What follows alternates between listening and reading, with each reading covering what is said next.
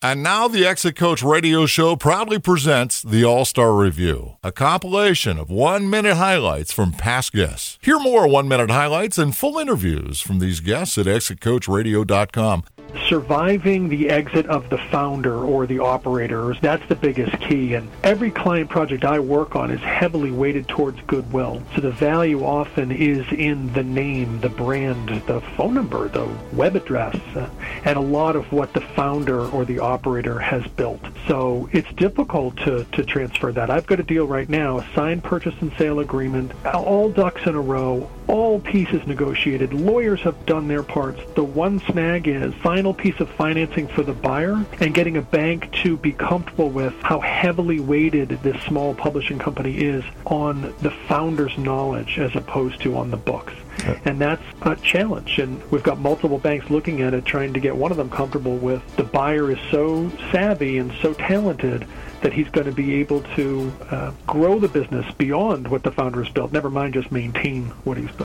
And specifically with CPAs and attorneys, going into areas such as health savings accounts, HSAs, it's an underutilized tool, but one that is growing in popularity and frankly, importance. So in those types of firms, you'd see kind of a pyramid of the CEO, senior executives, managers, and then a lot of employees underneath. Do they take advantage of those types of things like high deductible plans and HSAs at the partner level? Yeah, they generally do. They see the wisdom of essentially paying themselves instead of paying an insurance company. If you take the premium differential to go to a higher deductible plan, you take the money you save and you put it into an HSA. It's a way that you can pre-fund for expenses with pre-tax dollars. Again, a very cost-effective tool and manner of which to spend your money. Got one client who's got employees in 13 states. Well, for us, it doesn't matter. For them, that's a huge burden taken off of their backs. Or for a small regional payroll or HR or PEO type of a company, that'd be a little bit more of a challenge for multiple states, but you have the resources to take care of that. Yes, we do. In fact, I get referrals not infrequently from smaller PEOs who just can't handle the benefits in multi-states, or they can't handle the payroll in multiple states. And that's our wheelhouse. That's exactly where we shine. One of our early success stories, and we were able to help a client on the East Coast, and they were manufacturing and distributing baby products, and primarily a real fashionable fabric-type bed. It helped babies. Really a useful product in the market. They were growing like crazy, and they had brought on a CFO, and she knew that they needed to have a financing line in place to grow because they were receiving orders that they didn't have the capital to begin the production for those. So Synergy put in a AR factoring line for the company. They were doing about $1 to $2 million in revenue at the time, and we were able to get them this financing line that helped smooth out their cash flows and provided that cash at the right time to grow. And the CFO that we had worked with called me about a year later, and she said, we really want to get a less expensive type of financing. Can you help us? And so we started to take a look, and we could have put them into an asset-based line at that point, which was less expensive. And she was determined to get a bank product. So she went to a couple of banks and she got into an SBA product, which sounds great, but it's exactly the thing that she shouldn't have done because she ended up capping the amount of growth the company could have.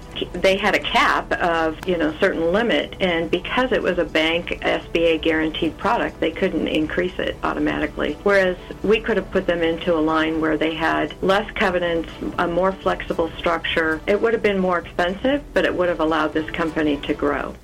And this gentleman was referred to me, and he had owned a home, and with the mortgage meltdown, he was actually approached by his existing lender who wanted to be able to take his loan, which had been a stated income loan, and make it marketable. What they offered him was he owed about $750,000. They offered to reduce the principal balance to $550,000 if he would refinance into an FHA loan, which would make it marketable and they could sell it off. So the unfortunate thing is when you do that, it basically is reported as a modified mortgage or as a short sale. And even though he was current, it was a negative impact. And he was trying to purchase a $1.2 million home. So what ended up happening is we were able to go back and recreate the entire timeline and correspondence and allowed him to be able to purchase a new home with only 20% down, even though he did not meet the guideline, which is typically 4 years from the date of a short sale. Was his credit going to be affected by that write-down? It actually was, and what occurred was that one of the indicators on a credit report when you have a short sale or a foreclosure is either an I-9 or an I-8, and it's embedded in your credit report, and when the underwriting engine pulls it up, it immediately gives you a declination.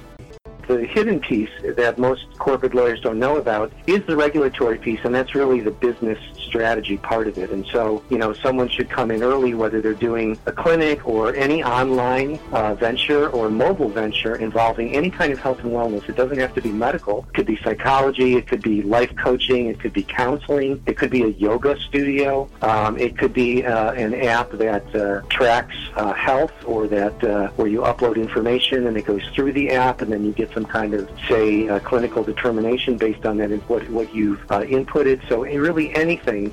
It could be a dietary supplement or a medical device. Anything in the health and wellness area, especially if it's going to be mobile, online, virtual, you need to have a savvy regulatory lawyer take a look at what the issues are and how to navigate them so you can have a sound business model. Yeah. And then the corporate piece and the contract gets layered on top of that. When you really look at the hidden balance sheet that occurs and goes along with claims, it's not just the premiums you're paying, it's the management time that's tied up addressing claims, it's the supervisor's time that's tied up in addressing claims. And when you really look at what it's costing you, if you spend $10,000 on a claim, they say that it's a $50,000 cost to the business. Oh, is that right? It's a 5 times magnifier because of the soft cost of administrating and the correct pulling it all together, all the paperwork and everything. For a simple example, if you have someone who's out for 2 weeks and you've got to replace them, you've got the cost of the insurance that potentially can go up, yep. The replacement of that person, the retraining of that person, the lack of productivity that comes out of it, the increased potential for another claim, and all those other things that are residing with it. So when you start to amplify and put all that detail in, it really can be anywhere from a 3 to 5 times magnifier like that. Also look at your business not only from the value point of view, but from the risk point of view. What is it about your business that is likely to make a buyer nervous, that they might get sued for something about your business after the sale? So if you're selling products, a buyer will be worried about product liability. If you're selling those products to the general public, then the buyer will be worried about false advertising and basically consumer class action claims for misleading labeling if it's a food product, for example. On the patent side, they'll be worried about potential claims for infringement from a prior owner of an infringed patent. So to the extent you can speak with a patent lawyer and make sure you've done the research on the prior art and you've got some confidence, then that's going to not only give comfort to the buyer, but it will give comfort to you if and when you're asked to give a rep and warranty that there is no infringement being caused by your own patents that you're selling. And so identifying areas of concern now is a great thing to do in order to start getting the blocks in place so that you're ready to deliver the business in a clean. How far in advance should someone get in touch with you? The answer is now. A patent protects an invention. It could be an article of manufacture or a process. It could be a method. And patents protect something that does something or is made in a certain way. There's also something called a design patent, which does protect the aesthetic aspects of an otherwise utilitarian product.